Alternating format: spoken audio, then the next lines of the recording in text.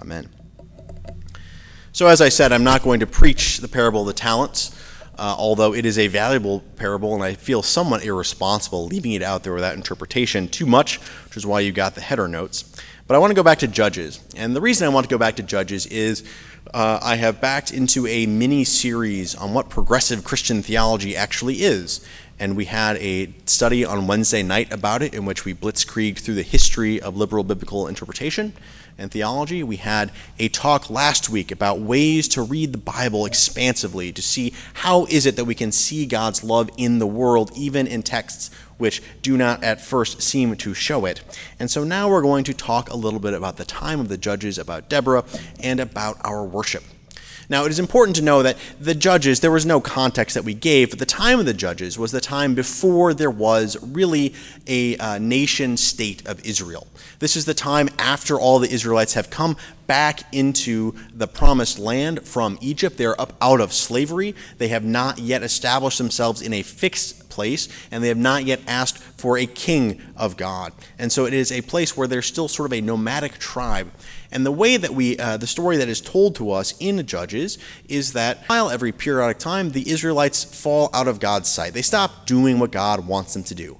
And this is, some would say, the major theme of the historical books of the Hebrew Bible, and perhaps the entire Hebrew Bible, is that from time to time, people lose sight of what God is. And so in that time, God sends prophets, and in this time, God sends judges. Again, there's no permanent royalty or monarchy. This is a time when people rise up to be the civic authority and also the religious authority ruling in God's name. And so this time we have sort of an aside. This is when Deborah was raised up. Deborah the prophet, who also was judge. Frequently the judges were also military commanders. In this case, that's not what happened. In this case, there was a military commander named Barak who was in charge of waging war. And he came to Deborah, who was seeking to know what it is he should do about his problem with the Canaanites. And Deborah said, well, you should go, and I will help draw them into a trap. I, Deborah, will help draw them into a trap for you. And Barak was grateful and left. So why am I preaching about this text in the context of progressive Christian theology when this is so far before the time of Christ? Well, part of progressive Christian theology is looking around and seeing context in the Bible, is understanding in what context stories are told, is recognizing that we have these stories and they meant something in their time, and that thing they meant may not be the same thing that they mean now in our time. Because each one of the stories brings with it the context of culture. This was not the word of God written down. This was the story of God's works in the world written down by human hands. And in the case of the Old Testament especially, it's also the story of the nation state of Israel and its history written down frequently by historians of the nation, of the court. And so we find in this context from the culture, and we understand that there was context in the culture, and so we find some truth in it to forward into our culture. And one of the truths that is here, stripped out of any other context, is that 3,000 years ago, the prophet called by God to bring order to the people in this time was named Deborah, a woman. 3,000 years ago, God was speaking through the voices of women on earth. And in our context today, we realize God has been speaking through men and through women for all of this time. What does that tell us about God and God's love? What does it tell us about the message Jesus brings to us in the New Testament, in the Greek part of the Bible?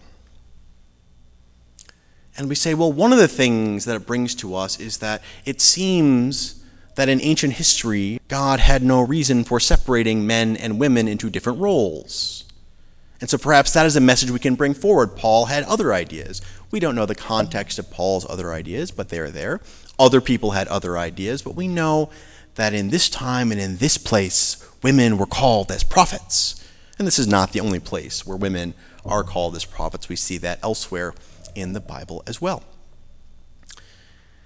And so how do we express that belief? How do we bring that forward into what it means to be a progressive Christian? It's to take that message to the next level. You may have noticed in this church that we sing a lot of hymns out of this hymnal. If you have strong opinions about hymns, you may occasionally grind your teeth when we read hymns from this hymnal. And I'm not going to look over in that corner of the church where two people are doing it right now, but you can trust me that they are. Okay, why do we do that? This is the New Century Hymnal. It was published by the United Church of Christ about 10 years ago now, and it was designed from the ground up to use what we call inclusive language. It was to understand that we don't want to make an idol out of God. In the Hebrew Bible, we are told not to make idols out of God, and that's in the Ten Commandments. And in Judaism, you will see, in especially Orthodox Judaism, they will not even write down God's name. There's this idea that God had a name in the Hebrew Bible called Yahweh. We don't know for sure, because at no point did anyone ever write in the vowels for that in Hebrew. We know what the consonants were, but that's it, because they do not write down the name of God. And another simple extension of that is assigning gender to God limits God. If we can't even write down God's name, how can we say God is a man or God is a woman? And so I'll get to the scriptures in a second, but in our hymns, all unquestionably written by human hands, we make choices. Sometimes this leads to awkward wording, and that's what leads to the grinding teeth. But we make choices to say God is not man, God is not woman. God may have the role of father as well as the role of mother, the creator of us all. But we will not limit God by assigning a gender to God.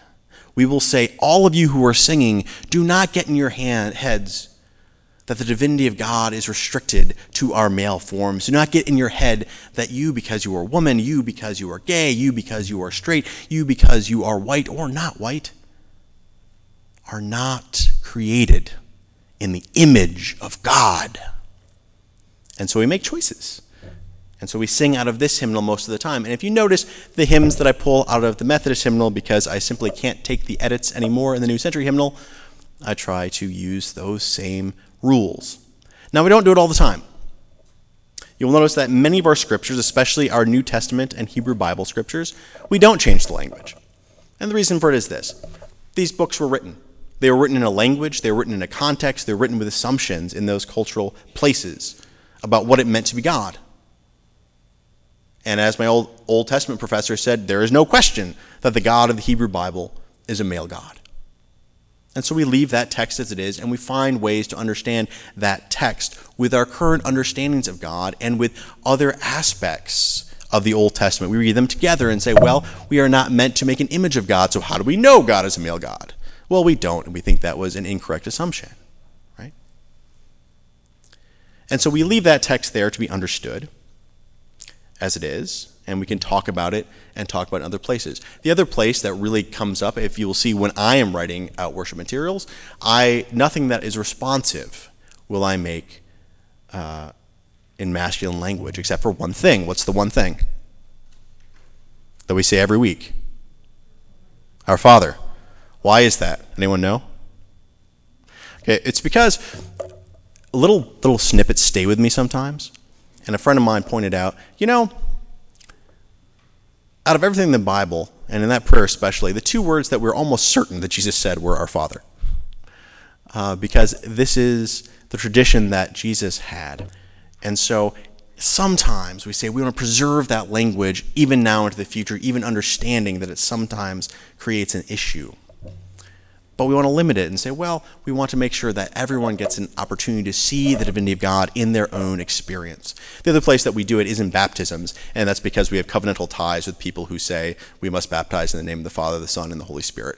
And so I respect our covenantal ties and will not talk voluminously about that topic. Okay. So that's why we do this, and that's why today I preach on Deborah. On this person who was in charge 3,000 years ago, who was part of God's plan on earth then. I will call you, Deborah, to be prophet and judge in this place. Because we don't get that many opportunities in the Bible to point out that this is a thing that has been happening for 3,000 years. While we may do translations and say we don't know what we mean about what this pronoun ought to be, we know that even in the oldest times, women were entrusted by God on an equal basis with men. And so isn't it the least we can do in our worship to set the ground there and say, we are all loved children of God on an equal basis with one another, and the language of our worship should reflect this. And so that's why we say it is progressive Christian theology. We're going forward, although we're also going backwards, and saying God's message is for all of us. Jesus' love is for all of us on an equal basis, and we must understand the words of God and the commands of God, the commands of God's prophets in that context. And so here we see the challenge of Deborah, because it is a challenge. We see 3,000 years ago, when the warriors were king, God called a woman to lead. So as we look around and we try to discern God's voice in our heads and try to find what God calls us to do, and we sometimes hear things we wish we hadn't heard, the challenge is, what's our excuse? What is it that God has said to us? For Deborah was called to rule in war. And she did it, and she gave strength to Barak. What are we called to do, and why can't we accept it? Amen.